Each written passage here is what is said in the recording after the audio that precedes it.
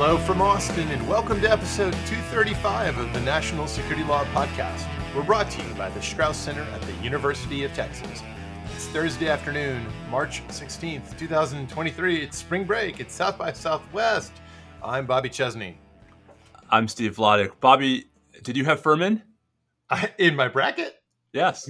I will say they appear in the bracket, in the pre-printed part of it, but I did not pencil their name any myself as I filled in my bracket. There is I'm a sort almost of afraid to ask, how many times did you write in Furman? Well, I actually didn't do a bracket this year. I'm embarrassed to say. But if I did, I have to say that I wouldn't have done well, but I also would not have been high on Virginia. I feel like this one of the lessons of recent years is don't be too excited about Virginia. I'm looking right now to see. Oh, by the way, spoiler alert. Furman beat Virginia, in case you haven't figured that out yet. I'll just say I did have Virginia in the Final Four. So listen carefully. Bobby, you had UVA in the Final Four? Well, yeah. Don't worry. I had Texas winning it all. That might be a record for how quickly your bracket can be busted. The second game of the tournament. It was literally the first score I checked. I was like, oh wait, come on. I actually watched the last 2 minutes. It was fun. Unbelievable. Really, it was a great. This is really one of the greatest sports occasions. There's a reason for March Madness.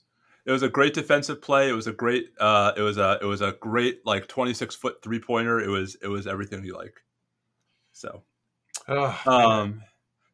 which is all better than the now torn patellar tendon of Edwin Diaz. Yeah, that is. Oh man, this has been a tough day for sports fans like us. We'll come back to some of that in the frivolity. In the meantime, man, we got a lot of interesting things. A real potpourri of topics, wouldn't you say? A veritable potpourri, a veritable cornucopia. I'd say we even have a plethora of topics. Indeed, a bevy. Are bevies ever not veritable? Now I'm just unsure. But I do know this. I know we're going to talk a little bit about some interesting developments relating to Russia, Ukraine at the ICC, that is the International Criminal Court. We're going to talk about some drone strikes, including some somewhat unusual locations and perhaps some unusual responsible parties. We're going to talk about some drone strikes with Russian fighters. Oh, yeah, we could. I hadn't planned to mention that, but yeah, we've also got the downing of a drone, a drone struck, if you will. And a drone struck. Ooh, that could be a title. Drone struck. Drone struck. I like that. Thank you. I got a couple of good comments about the Linda Hamilton title from our last episode. Yes. Put as much effort into the show, the substance, the titles. Yeah, indeed. All right, so we have at least 3 drone things to talk about. We've got to drone on about. Yeah.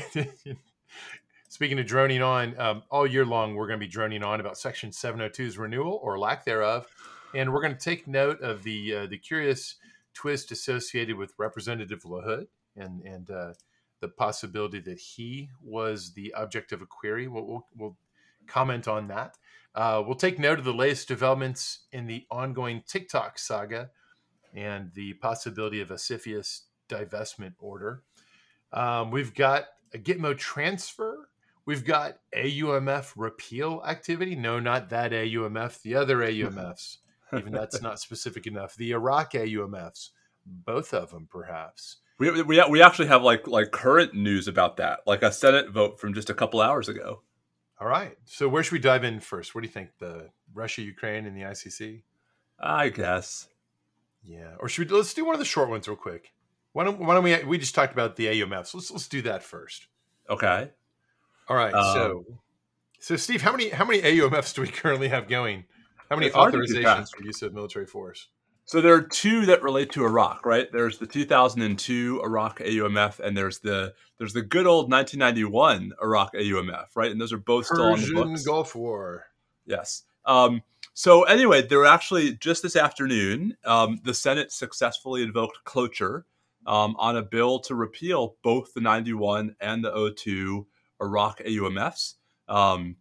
60 votes were needed, and they got to 68 with 19 Republicans joining 49 Democrats. So I believe that advances the bill to a final vote on the floor of the Senate, which I think is scheduled for next Tuesday afternoon.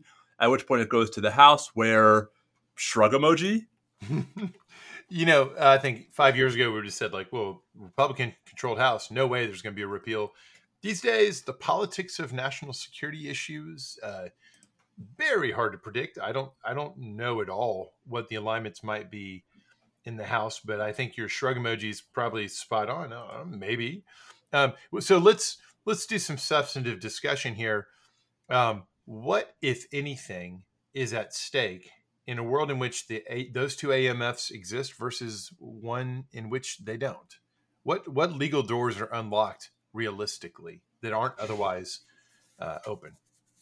I mean, I think the question really is about like to what extent we're still engaged in any kind of offensive operations in and around Iraq that are tied to the O2 Iraq AUMF. We've talked at length about the extent to which operations against ISIS, really it was really hard to justify operations against ISIS under the O2 Iraq AUMF as opposed to the O1 Al Qaeda Taliban AUMF.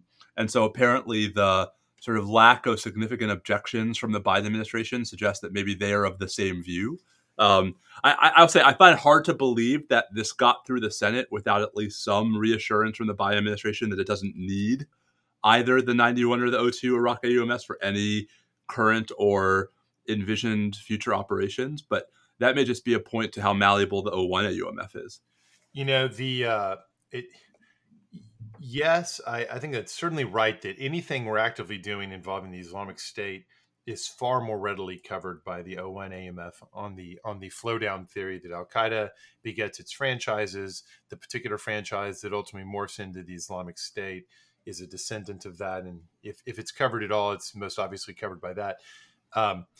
The anxieties associated with the continuing viability of both these Iraq AUMFs have been associated in many people's minds with Iran, which is really interesting. So during the Trump administration, especially around the time of the Soleimani strike that killed IRGC head General Soleimani, and amidst lots of speculation about the possibility of a wider conflict or a wider use of force involving Iran, there was, I think, a lot of anxiety amongst those who were reluctant to see something like that happening, that the Trump administration might claim to have extant statutory authority for using force against Iran under color of the Iraq authorities. So the move would be this. Under the still pending existence of the two Iraq authorities, things that were impacting the stability of Iraq, especially militarily impacting the security of Iraq and U.S. forces in Iraq, even if coming from outside, perhaps especially if coming from outside, but even if coming from outside, might be subsumed under those Iraq-focused AUMFs. And so the idea was, if Iran is meddling in Iraq, if Iran is acting through proxies and sometimes not even through proxies to use kinetic force within Iraq, this would have a spillover effect or would unlock the door for taking kinetic actions against the Iranians, perhaps even outside of Iraq, as long as there was some sort of subject matter nexus coming back to Iraq. And this was, I think, a pretty serious concern at that time. We haven't heard much about it for a couple of years because, of course, it doesn't seem like the Biden administration is particularly eager. There's been no indications that it's particularly eager to extend kinetic use of force against Iran. But, there's an election coming up, and who knows what the future holds. And so insofar as, I guess what I'm saying is there's a sort of just good housekeeping argument for terminating decades-old AMFs that are not obviously being used right now. Don't just leave these things on and lying around the house. But there's also a perspective looking ahead as to what you might do with them in today's world that might be the sort of thing where you want a fresh dose of congressional imprimatur if we were to do it. Again, that's assuming you're not talking about an actual legitimate Article 2 self-defense scenario, which, of course, if you are talking about that, you don't actually have to have an AUMF by definition. So anyways, I guess it's I think on the whole, a very good thing that the Senate's taking the action that it has just taken, and would be a good thing if the House would complete the job, but who knows if they will. Yeah, I'll just say, I mean, I think that obviously I don't disagree with any of that. I do think this was low hanging fruit. And, might be a good time to remind everyone that we're coming up on 21 and a half years of the AUMF. Um, not that Congress ought to repeal the 2001 AUMF, but hey, guys, maybe, think about whether you want to, I don't know, take a look at it. Think about, what we're using it for today, if it's what we meant. Certainly, if Congress is interested in doing some, well, it's an interesting question, Steve. If do you have a particular view at this point where we are today in 2023 on the 2001 Al Qaeda / Taliban AUMF? What major change, short of repeal, but in the category of reform, that you would most like to see there?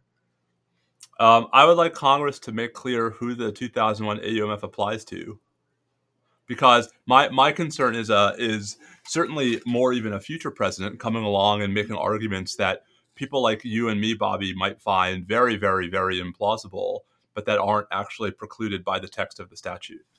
So this is the kind of the under the heading of who are the associated forces these days? Who Yes. are the descendants? I mentioned a moment ago this idea of a flow down from original core Al Qaeda and, for that matter, original Afghan Taliban, and the emergence either of splinter groups, franchises, and other direct descendants or affiliates thereof, Yep. and also other groups, as happened often, especially in the Afghan theater, other groups that were taking up arms, like Gulbuddin Hekmatyar's group, HIG, like groups that were taking up arms in theater that were not the Afghan Taliban, but were fighting alongside it.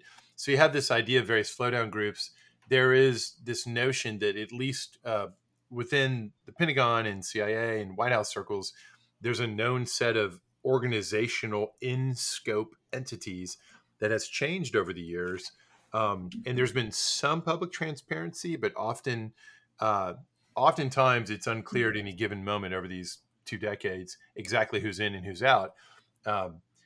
Many of us have argued for a long time that that's not the right way to proceed, that at least at the organizational level, it should be made clear whom the executive branch, with a reasonable amount of leeway for exactly how much time has to pass after you make this determination, but they should be going public with who's in and who's out.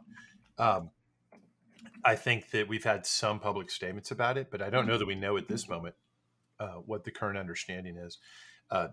Some of us, there was a wave of debate about this, about a decade ago. You, Jen Daskell, myself, Matt Waxman, Ben Wittes, Jack Goldsmith, we had some exchanges of views about this. And I think there was a ton of common ground there. Things like, by statute, requiring some amount of public disclosure periodically as to who the associated forces are.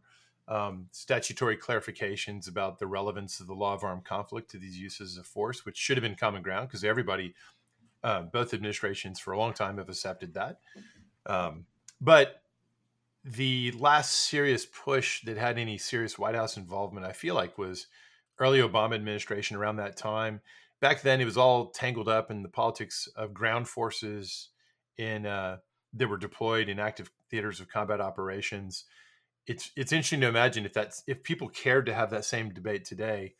I don't know that we'd have much interest in the ground forces question, since right now we're not in those kinds of conflicts. But we're certainly still using force in various places, and this is a good time to note what we said earlier about some of those drone strikes. So though we don't often do armed drone strikes in Yemen these days, it does still happen. And there was at least an unconfirmed report that a probable U.S. drone strike killed a senior Al-Qaeda in the Arabian Peninsula figure in Yemen somewhat recently. There's some organizations that try to track these strikes. And it, according to, I think it was a Center for New American Security, one of those, had a listing that claimed there's probably been 2 or 3, maybe as many as 4 or 5 strikes in Yemen in the Biden years so far, maybe 2 or 3 this year. And meanwhile, there was a UK drone strike in Syria back in December. Defense Secretary was it minister? Steve, clarify things for me in the UK. Minister of Defense, is that the right verbiage? Ben Wallace, at any Yes, rate. yes, the defense minister. Defense spelled with a C. Ben Defe- Wallace told the Defenca minister. Yes. He told the House of Commons on Monday that back in December, there was a Royal Air Force UAV that used Hellfire missiles to kill an Islamic State senior target, someone linked to chemical and bio research. At least that's the way it was described to the Commons. So there are both still non-U.S. uses of force. So it's not just the United States. And Yemen isn't entirely done either, it seems. And so that checks the box on this show's duty to periodically note where war on terrorism type stuff still continues to take place, and thus the continued relevance of the 2001 AUMF. All right, what else, Steve? What should we get to?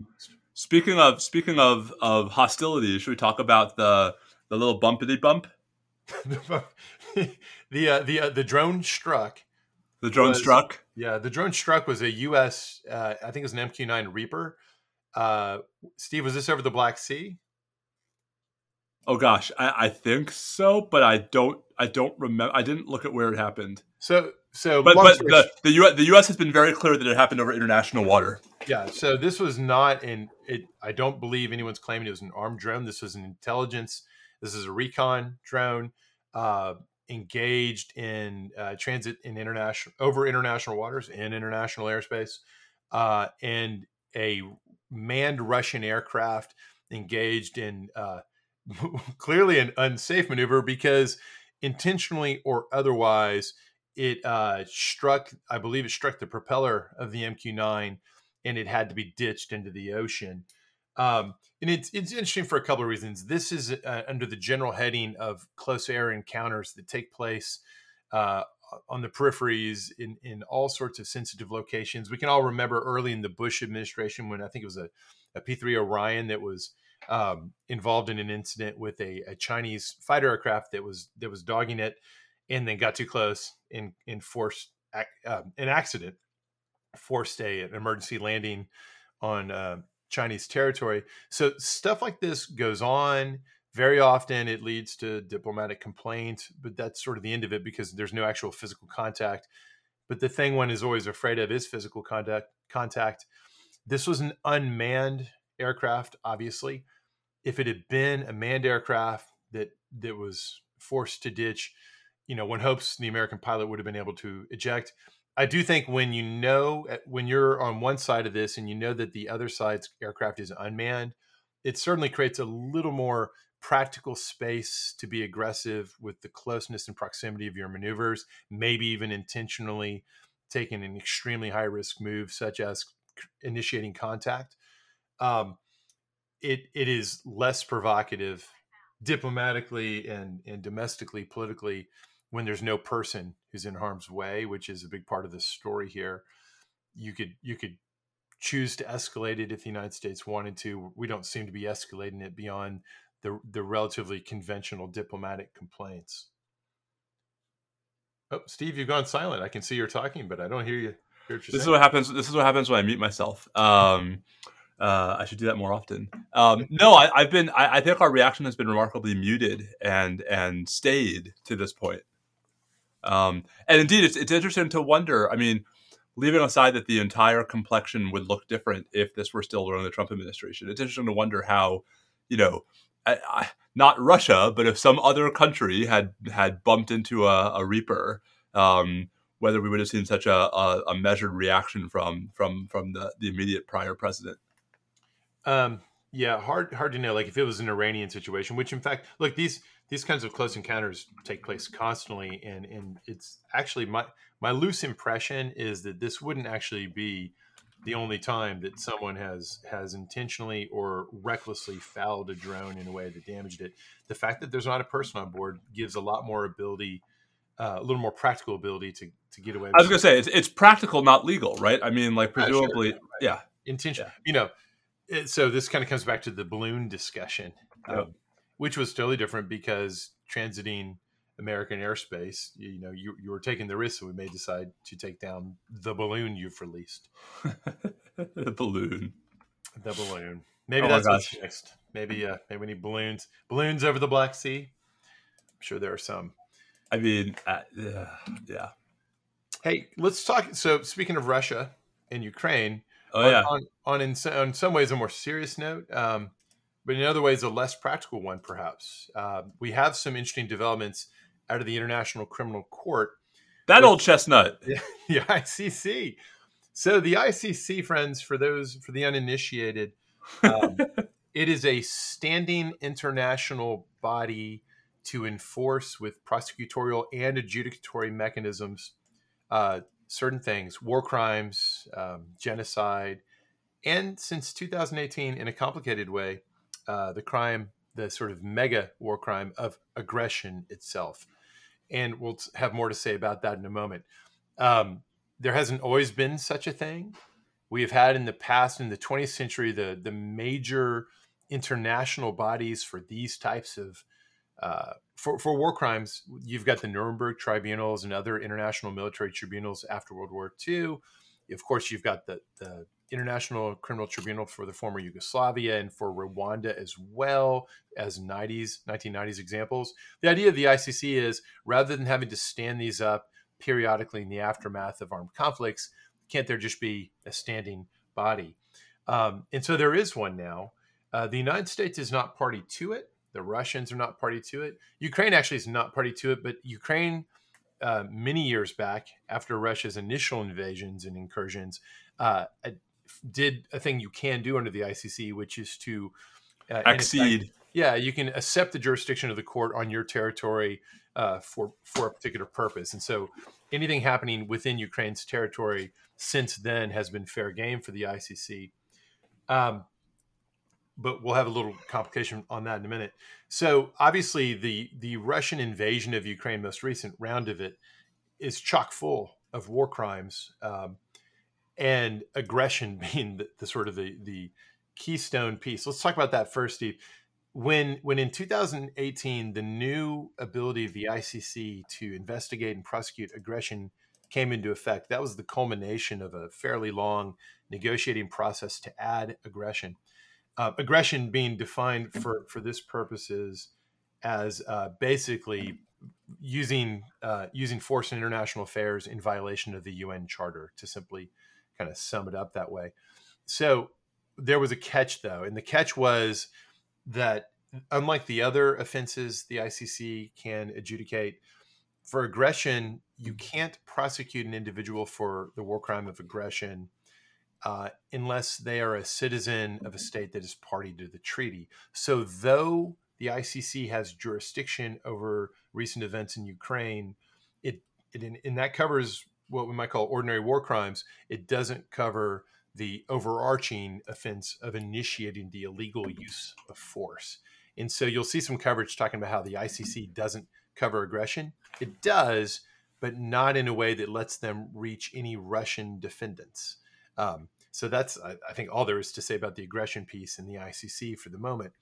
What's interesting is the question of, well, what about all the retail or even wholesale violations of the laws of war that the Russian military has engaged in, or I should say the Russian military as well as Wagner Group. And now ICC personnel seem to be briefing reporters about the state of their investigations. That we've known for a while some investigations are underway, and these briefings appear to indicate there will be 2 cases put forward. The way this works is the chief prosecutor, Karim Khan, the chief prosecutor can proffer charges, and there's a panel of ICC judges who sort of vet this to see whether the evidence put forward or whether the claims put forward do in fact satisfy the legal standards that the ICC is there to enforce.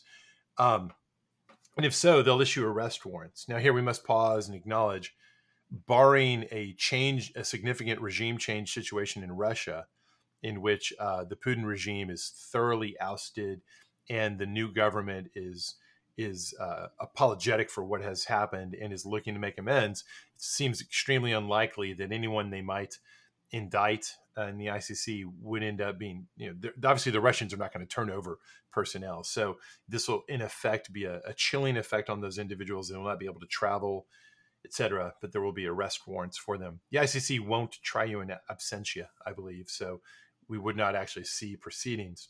In any event, what are the two cases going to be? We're told in the reporting that one will focus on the really awful, I would describe it as basically the kidnapping of Ukrainian children and exporting them or taking them out of Ukraine and bringing them into Russia, where the Russian government's been basically, for the younger ones, trying to get them adopted by Russian families and others. There's all kinds of just crazy stuff that's happening. There's a general and very clear rule against expatriation of civilians in general and children in particular. It's really something. And we're talking about many thousands of Ukrainian children who have been basically taken from Russia, out of Ukraine and into Russia. So it looks like that could become the basis for war crimes charges against any number of Russians. And then the Russian attacks on civilian infrastructure are definitely going to come in for some sort of charge here as well. Now, this gets interesting because there are certain dimensions of civilian infrastructure in Ukraine that could be said to be dual use. They get into tricky questions about whether there was sufficient military advantage associated with, say, certain parts of the electrical grid in certain parts of the country where there's distinct military advantage to be had, or at least a plausible case for treating it as a military object, not just a civilian object. But that's not true universally. And it seems pretty clear from what I have read that there are at least some substantial number of circumstances where Russian targets can only be described as civilian infrastructure in areas far removed from the fighting and offering far more, very little basis for arguing dual use. And so I think they're probably trying to zero in on what are the clearest, cleanest cut cases like that.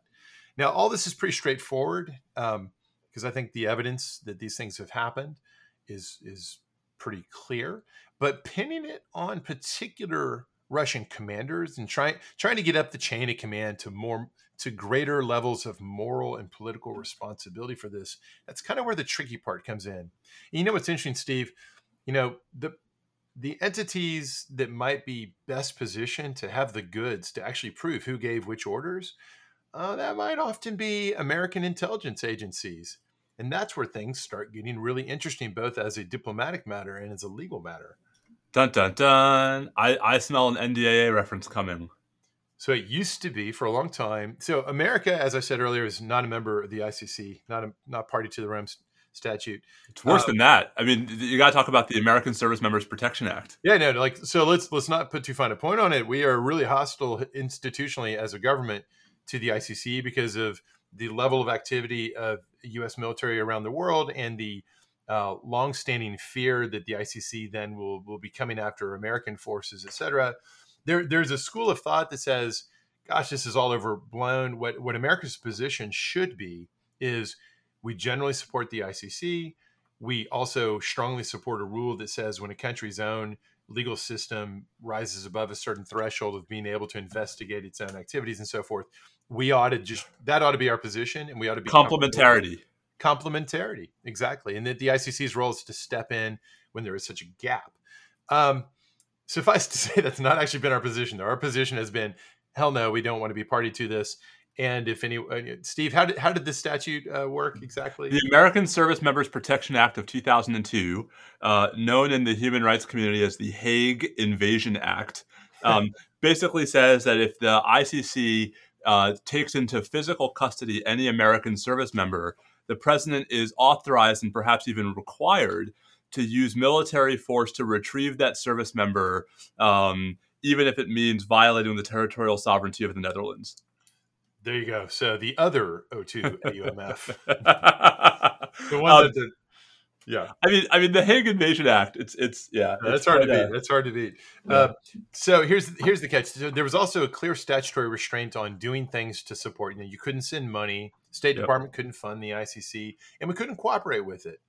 Well, December, what's that? Formally, we could. Formally. Right. No formal. Yes, yeah. There's been a lot of the statutes have been read carefully. Yes, exactly. And so now there's a statute that's been on the books since December that modified that constraint. So, long and short of it is permissible now to formally support the ICC with respect to investigations or prosecutions relating to the war in Ukraine. And that was done specifically so that should the ICC get involved in investigating war crimes that are happening over in Ukraine, the U.S., including the U.S. intelligence community, might be able to actually do something to help support it. Now, that pruned away the statutory prohibition, but that didn't mean that the political will was there to actually take the step that was thus opened up. And so back in, I think it was around March 8th, Charlie Savage had a piece in the New York Times explaining that there's an internal administration debate that's basically teed up all the way to President Biden. And what's going on is the state and justice departments, possibly the intelligence community, we don't really know, but at least state and justice want to provide the ICC with intel. And in connecting these two stories, presumably at least some of the intel they want to provide would be, here's the recording or the documentation that this particular person is the one who gave the order or is in the chain of command that led to this war crime, that sort of thing. They're for it, but the Defense Department is against it. And this was debated at a principals committee meeting of the NSC, that is the top National Security Council cabinet secretaries debated this and have a disagreement because DOD does not concur in this. And DOD's position historically has been great reluctance to do anything that would open the door towards greater U.S. involvement in and thus legitimacy for the International Criminal Court, because, God forbid one day it might point its apparatus more effectively back towards us. And President Biden just hasn't decided this yet. That's what we're told. So I wonder, Steve, do you think that these briefings to reporters that led to this story is a way of sort of kind of trying to help encourage the White House to make this decision, perhaps? Yes. All right. Simple as that. Yeah. Yes. All right. So again, it's all symbolic, but I would argue that it's important symbolism. I think that whether these charges are brought is an important part of trying to create a clearer record of war crimes that may never actually get prosecuted with someone in the dock, but nonetheless have been acknowledged as much as they can be. I think that sort of thing really matters because much of what Russia is doing is a direct frontal assault on the idea that there really are constraints that mean anything in how war is pursued. I mean, I went to law school thinking that I wanted to be a prosecutor for the ICC. So this is all, not too late. Is that your way of asking your dean for a leave of absence so you can not granted, I need you in the curriculum? No, I think I'm good. Okay, stay put then. Let's see, is there anything else to say about this? I think that about covers that one. Do you want to swing down to Guantanamo and talk about what's happening there? Sure, if we must. We must. Guantanamo, a couple things going on. There was, Bobby, another, I think, fairly significant transfer of a detainee, right? Al-Sharbi. To release to Saudi Arabia? I believe that's right. Yep. So, and one of the things that's especially interesting about Al-Sharbi is that he had taken flight school classes in Phoenix with two of the actual hijackers. I mean, there's a pretty good, so, there's this great debate about who the 20th hijacker was supposed to be, because three of the planes had 5 hijackers and one only had 4, right? So Katani was unable to enter the country, right? And we know that somebody was waiting outside to pick him up. Yep. And then there's also, right, the U.S. claimed for a while that Zacarias Musali was going to be the 20th hijacker. Not implausible that Al-Sharbi was the 20th hijacker. But anyway, so just to sort of put this all in context, he was, transferred back to Saudi Arabia. And, without ever having been put into the military commission system, which reduces the detainee population down to 31. We've got, let's see, so 17 that are still potentially, like Al-Sharbi, going to be transferred or repatriated somewhere. And right. So 17 who have been cleared by PRBs, right? So 17 who, even under the Biden administration's own internal whatever, right, meet the criteria for security transfer if the conditions are appropriate. Yeah, and that's the fourth recent transfer Yep, during out of this that category. calendar Yep, year. yep. Yeah. And then we've got three people in sort of non-military commission, but also non-PRB cleared status, and then we've got the 11 people either in the military commissions or in Al Balul's case serving a sentence. Speaking of Al Balul, his case is actually I don't know if you can believe this one, but his case is actually back in the DC circuit.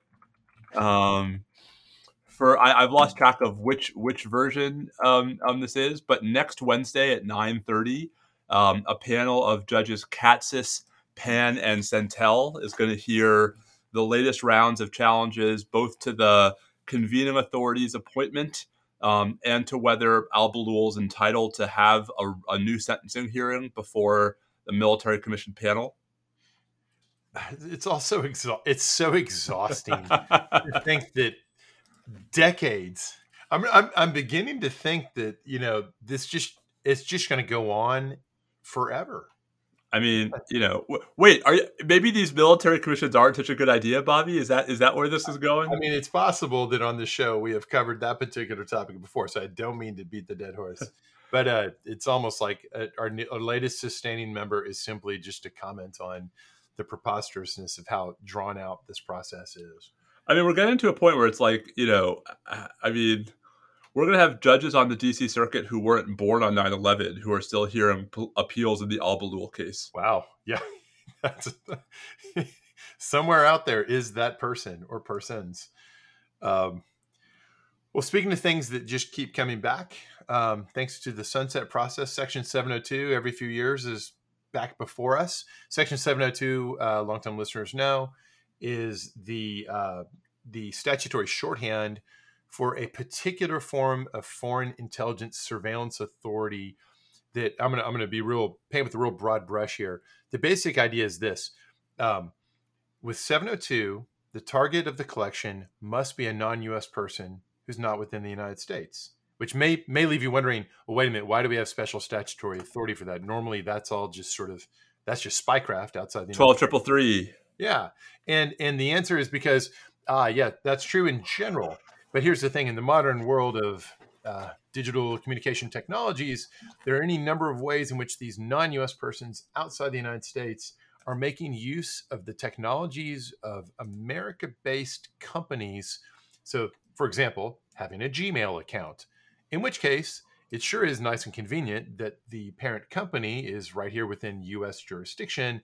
And there are ways in which it would be convenient from the intelligence collection point of view to be able to go to them and mandate with force of law corporate cooperation in collecting on that otherwise fully foreign target. That's the basic idea of 702. And one of the things that has happened in more recent years, there's been all sorts of controversies over time about the shapes and boundaries of this authority. But these days, I'd say the most engaging part of the debate has to do with what happens after the authority has been used. In any given year, there's the fruits of 702 collection. There's a database, if you will, that's got all the resulting collection on these foreign targets. And there's sort of a stage 2 question. Who should be allowed to run queries of the database within the U.S. government? Is it just the NSA? Is it just the foreign intelligence focused agencies? Is it also FBI in its counterintelligence capacity? Is it FBI in its regular law enforcement capacity? And for that matter, if it extends into the criminal law enforcement investigative realm, this phase 2, can I query the database area, what should the boundaries of that authority be? And what happens if there's some amount of violation of those boundaries over time? And so those are the kinds of things Section 702's debates have focused on in recent years. And then there have been lots of violations. Let's just say that there have been lots of documented instances where by mistake, or perhaps in some instances, in a handful of instances on purpose, investigators queried the database when they should not have. So from the DOJ perspective, and there's a really good recent Lawfare podcast episode with Matt Olson, laying out the case for this. From the DOJ perspective, look, we're aware of the mistakes. We're constantly improving the process, and a lot of the mistakes that are being talked about now predate the most recent round of changes. One of the most important of which, and it kind of stuns me that this wasn't the deal to begin with, for those who in theory could have access to querying the database from the FBI side, changing the defaults. So Right. the default is not that you automatically include the 702 database when running queries of government-held information, but rather you have to opt in and document why you're opting in. Yes, obviously, please do that. And so they are now doing that. There is this sort of larger set of questions, though, about what about particularly sensitive inquiries? Like, let's say you're going to run the name of a U.S. person who's involved in politics, maybe even an elected official. And by the way, why would that ever happen? Our minds tend to go to two places. One, abuse. Or two, that person maybe is actually doing something wrong and we're investigating them. Remember the third category. This is really important. Maybe there's reason to think somebody's targeting them, that they're in danger, that they're the object of a hack or a recruitment or an attack. So there's also protective rationales as well here, and that doesn't get talked about enough. In any event, we're in the run-up to the current sunset on Section 702 authority on December 31st of this year. It'll expire, which would be, I think, a terrible thing from a foreign intelligence collection perspective in general. And so I hope that it'll get renewed, albeit with some further tweaks to further refine and improve the safeguards. But the politics have gotten really tangled because all politics touching on what some might characterize as the deep state or on national security agencies of all sorts have become complicated on both sides of the aisle. The Republicans certainly cannot be counted on across the board to think that these authorities are a good idea. Some of the most fierce critics are now found on the Republican side, making common cause with the formerly most fierce critics found on the left. And then into this mix comes a story a couple of weeks ago where Representative LaHood went public saying that he believes from things he's seen that his name was used in an FBI query. Now, LaHood, let's be really clear, strongly supports renewal of 702, but in part, as he says, because he believes his name was used as a query, he's also particularly sensitive to these concerns about making sure that we control access to the database appropriately. So that's a pretty wild wrinkle. I don't think it's clear at all, Steve, maybe you know better. I don't think it's clear at all what context for querying let's assume it's true, his name was queried. It doesn't seem like anyone's really loudly disputing that. It's Right. not clear, though, why. It could have been a protective reason. Yep. Yeah. I mean, in the abstract, you just don't know what that means and why, right? It's just too much to know. Yeah. So, our colleague at UT, Adam Klein, has just written a series of pieces, one in National Review, I think yesterday, talking about this and saying, look, what we should take from this is don't throw the baby out with the bathwater, deal with the dirty bathwater, in part by building in clear statutory constraints that more strongly reinforce the ostensible agency internal constraints on what are the rules when you're going to query an American at all, but especially an elected official. Like what kind of note? Maybe there should be notification to Congress. Maybe there should be a written approval from the FBI director, or maybe the Attorney General or Deputy Attorney General. These sorts of things and others that Adam mentions. I think that's the path forward. Is that there need to be a sensible set of reforms that are not going to gut the authority, but that actually make sense, that are focused on the problem, if it is a problem, that actually relates to 702, which is non-foreign intelligence queries of the database that results from it. Anyways, that's my take on that. Oh, you're muted again. I know. I got to stop doing that. So I think, let me put it this way. I think that 702 is an important authority. I think it serves a lot of really good benefits and purposes. I think there's still a lot we don't fully know, or that is not fully well understood about the querying abuses and about the sort of, I guess I watched a lot of the Brookings event, and I thought Matt sort of dodged some of the stickier wickets when it comes to 702. I think Liza Goitein from the Brennan Center has been writing a lot about some of the really, sticky problems with 702 that I don't think the government's fully accounted for.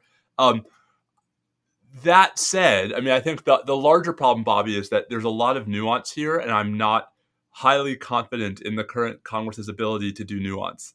I'm highly confident in your accuracy in saying that there's no reason to be highly confident there will be nuance. In fact, that's the great dilemma here, right? I think a lot of the discourse sort of out there in the public discourse on this is all about things that aren't even about 702. They're about what we call, traditional FISA. Right. Title One.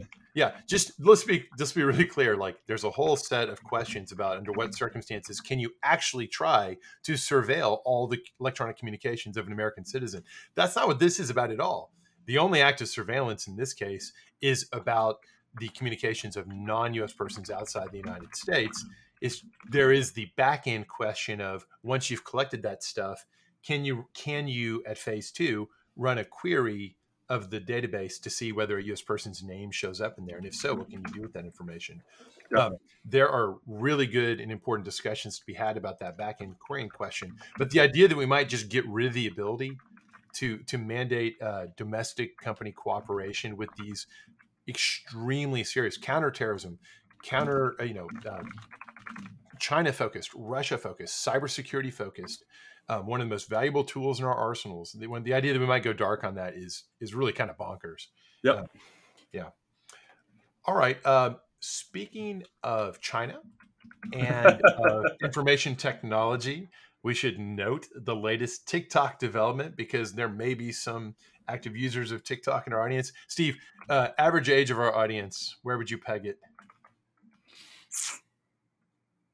46. We'll have to find out sometime. One day we'll have to see if advertisers do want to advertise on our show, and then we can look at like which kind of companies. Is it like the Franklin Mint has coins for you to invest in? That'll tell us the average age. Seriously, who was Crazy Eddie? Yeah. So TikTok, as longtime listeners will know, has been in all sorts of legal trouble in the United States and political trouble in the United States. And young folks the world over are worried what is going to happen to their ability to continue to access it. And they're right to be worried, because it turns out it wasn't just a Trump administration phenomenon. There were two things that were put in motion under Trump. One was an attempt to use the tools of IEEPA, the International Emergency Economic Powers Act, to use sanctions authority to effectively force divestment of both WeChat and TikTok. But at the same time, you had a CFIUS, Committee on Foreign Investment in the United States, CFIUS retroactive review of the original transaction in which WeChat became operative. I'm sorry, not WeChat. When TikTok became operative in the United States. And the root of all this is in the ownership by a Chinese company, ByteDance, of TikTok. Now, to be really clear, the way it is today, as I understand it, something like 20% of the equity in TikTok is still held by ByteDance, the Chinese company. I don't know the corresponding percentage of the voting rights, though, and I'm reasonably sure that the voting right percentage is much higher than 20%. So you'll see a lot of coverage that says, well, 20% of 20% of the equity is owned by ByteDance, 20% by employees, and 60% by a bunch of others, including American investors like BlackRock and Sequoia. That's all great, but the voting rights, I think, are distributed a little bit differently. And in any event, the data and the access, the algorithm, the proprietary recommendations algorithm, in Chinese hands. Indeed, China has enacted, in the face of this American pressure, an export rule that the algorithm cannot leave Chinese control. So whatever else happens with possible divestment, ByteDance itself is in a real problematic position, because they actually can't, under Chinese law, sell off the algorithm. So what TikTok's been trying to do under the Biden administration is they haven't had to worry about the IEEPA sanctions, but they do still have to worry about the CFIUS review. And there's been this dance going back and forth. TikTok's put forward something they call Project Texas. And the Texas link has to do with Oracle being here in Austin, and Oracle, an American company, being positioned under this proposed $1.5 billion investment for Oracle to kind of manage the data flows so that the U.S. government wouldn't have to be so worried about Americans' privacy, their data, making its way back to China.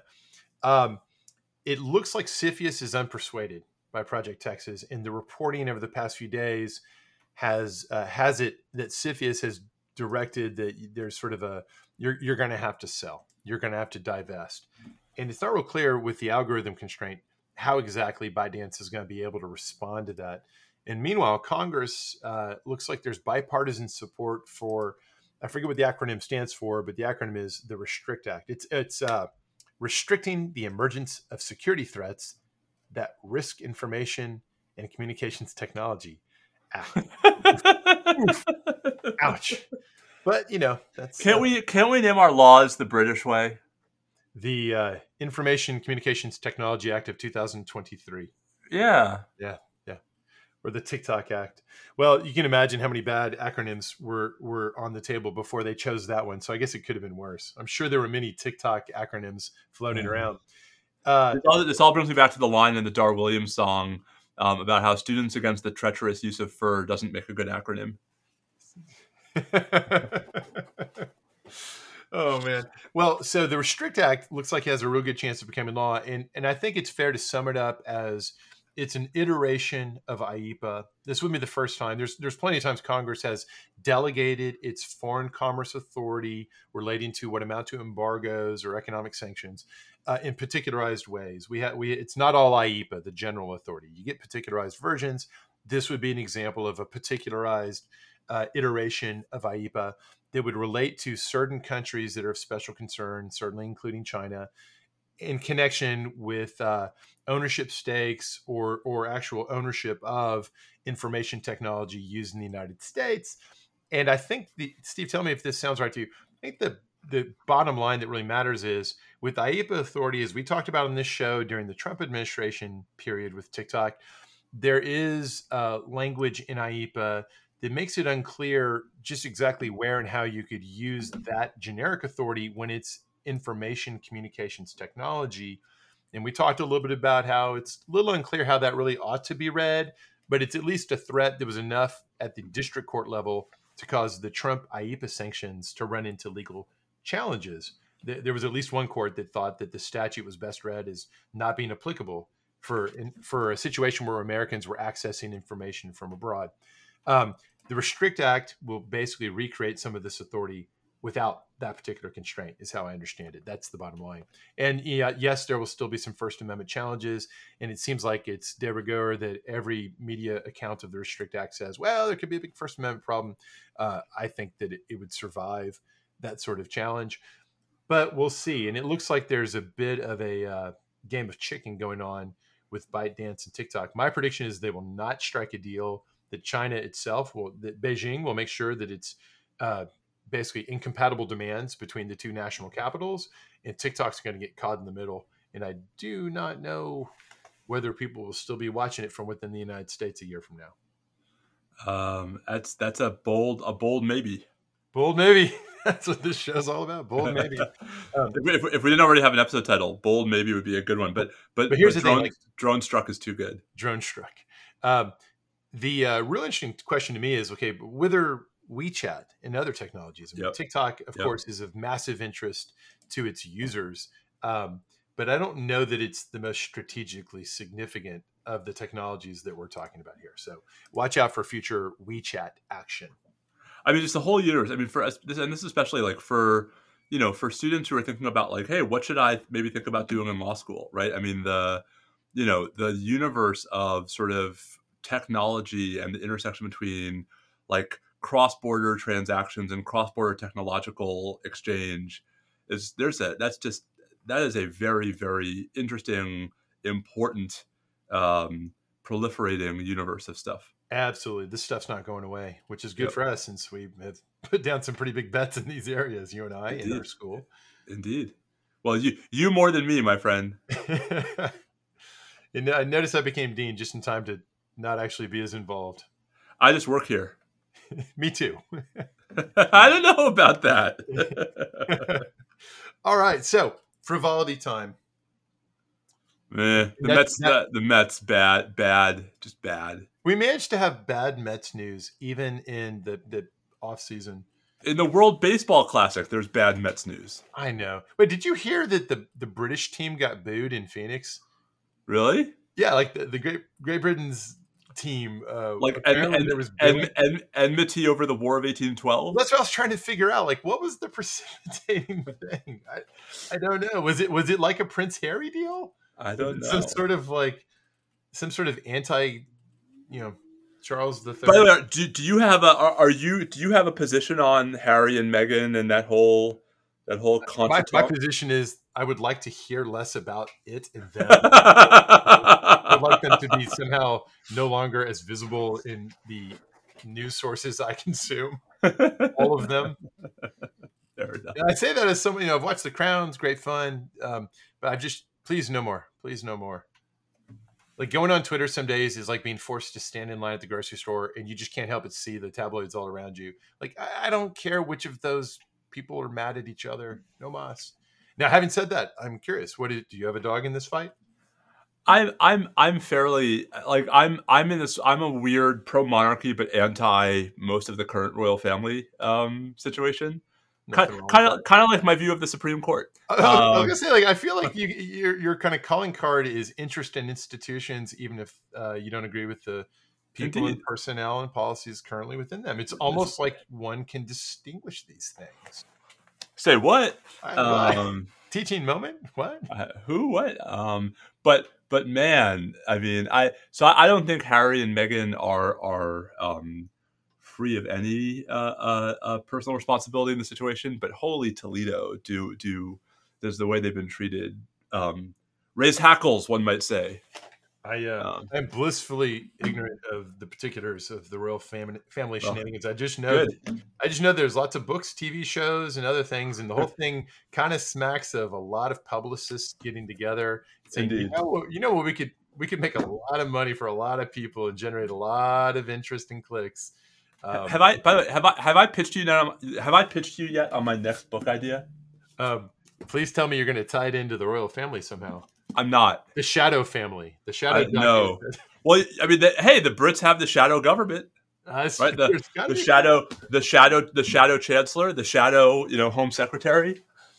You could be the Shadow Prince of Wales, Steve. Can I also, by the way, can I just point out, just while we're here, because somehow we ended up down this rabbit hole, no one thinks the term shadow in that context is pejorative.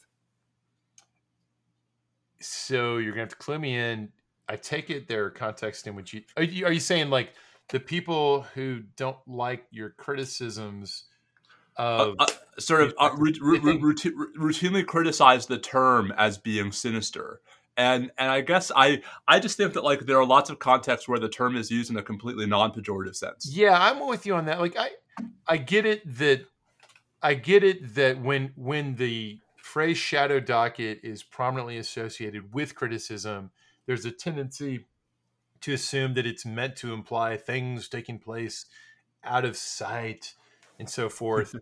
But it's definitely not a necessary connotation. And I think your example is a good one. Anyway, sorry, just random aside. Well, actually, so you reminded me a book recommendation. This is a random one. I thought this is really good. So this is a book recommendation for those who are interested in, I think a lot of, we've talked some on the show about various sort of Game of Thrones type book series that we've liked. And if you like historical fiction, you're interested in the 100 Years' War. I thought of this, Steve, because we were thinking about the Prince of Wales.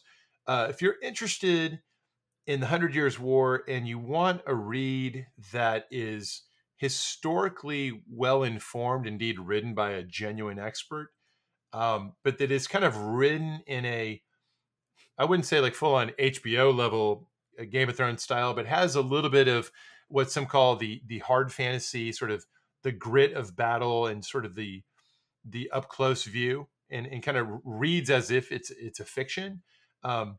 Essex Dogs by Dan Jones. And so this is a pretty quick read. It's the first in a planned 3-part series. Dan Jones, pretty well-known professor who's written a lot of straightforward history about that period. Things like book on Magna Carta, book on the Plantagenets.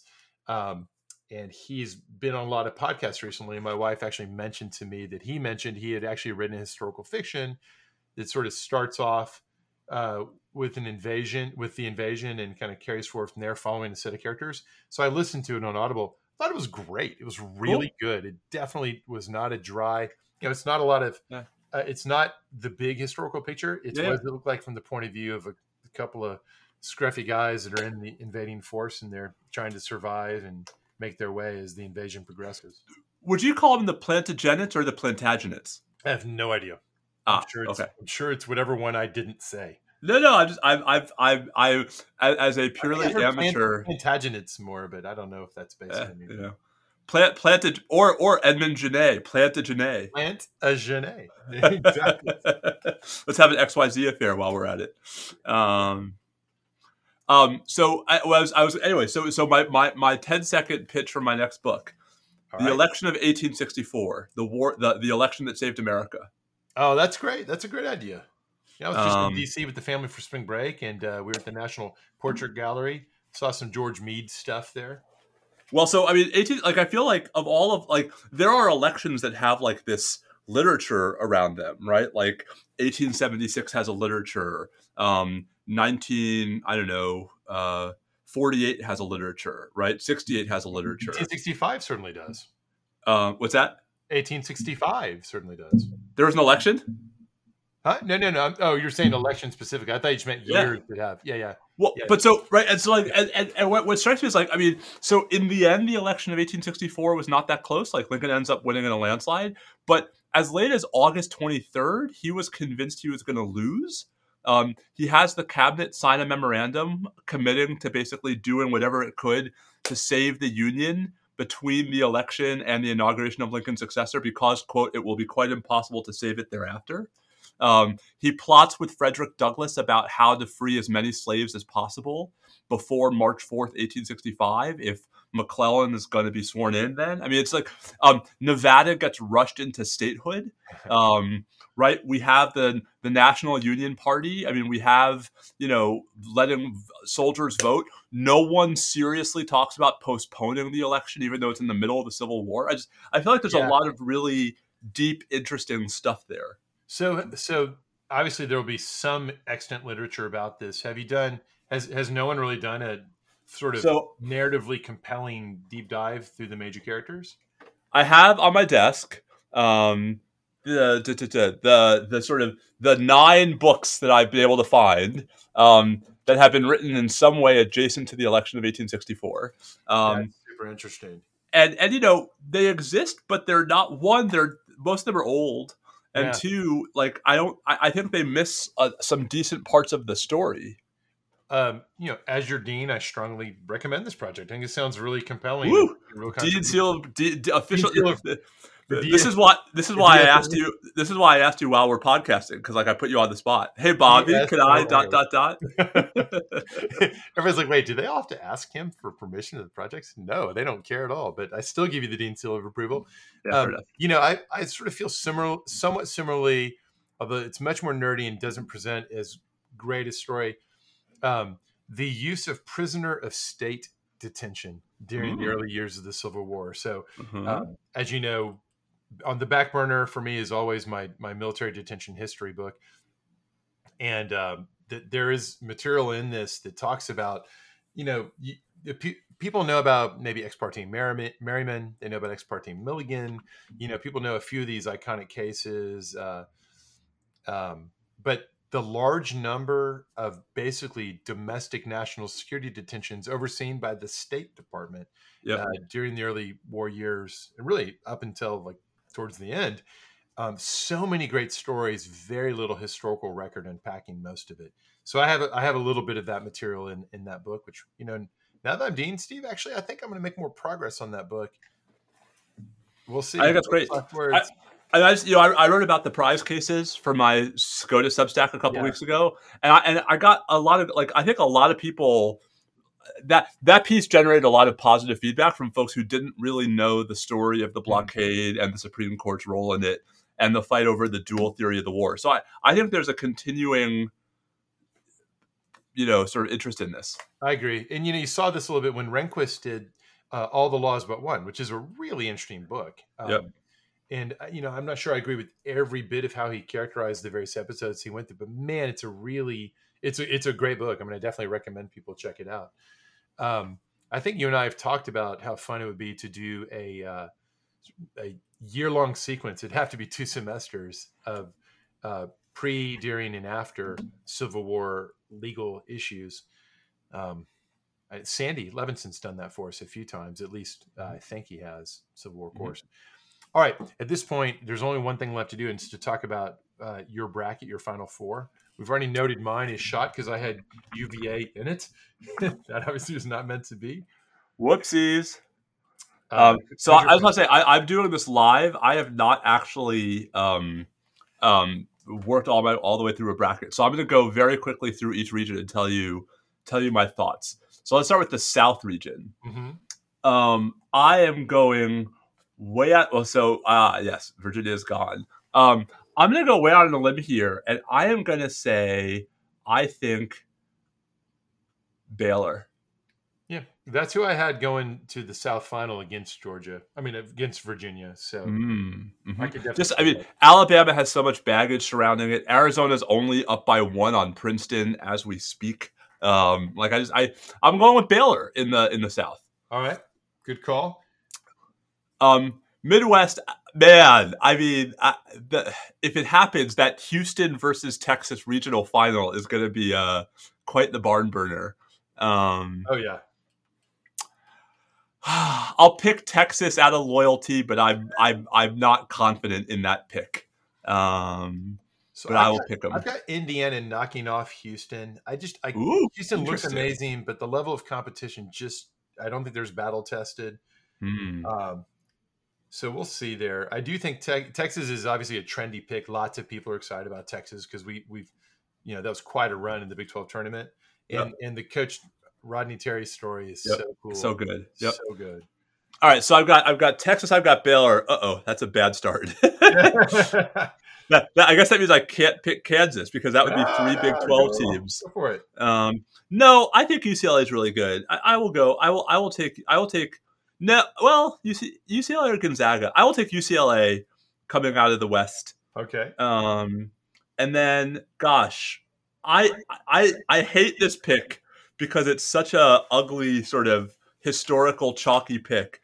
I think Duke comes out of the East. I have Tennessee stopping Duke. Okay. Coming out of the East. I have UConn coming out of the West. UConn, interesting. Yeah. But I also have UConn knocking off Kansas and then having to get past TCU. So I look. Well, of course you do. Homer.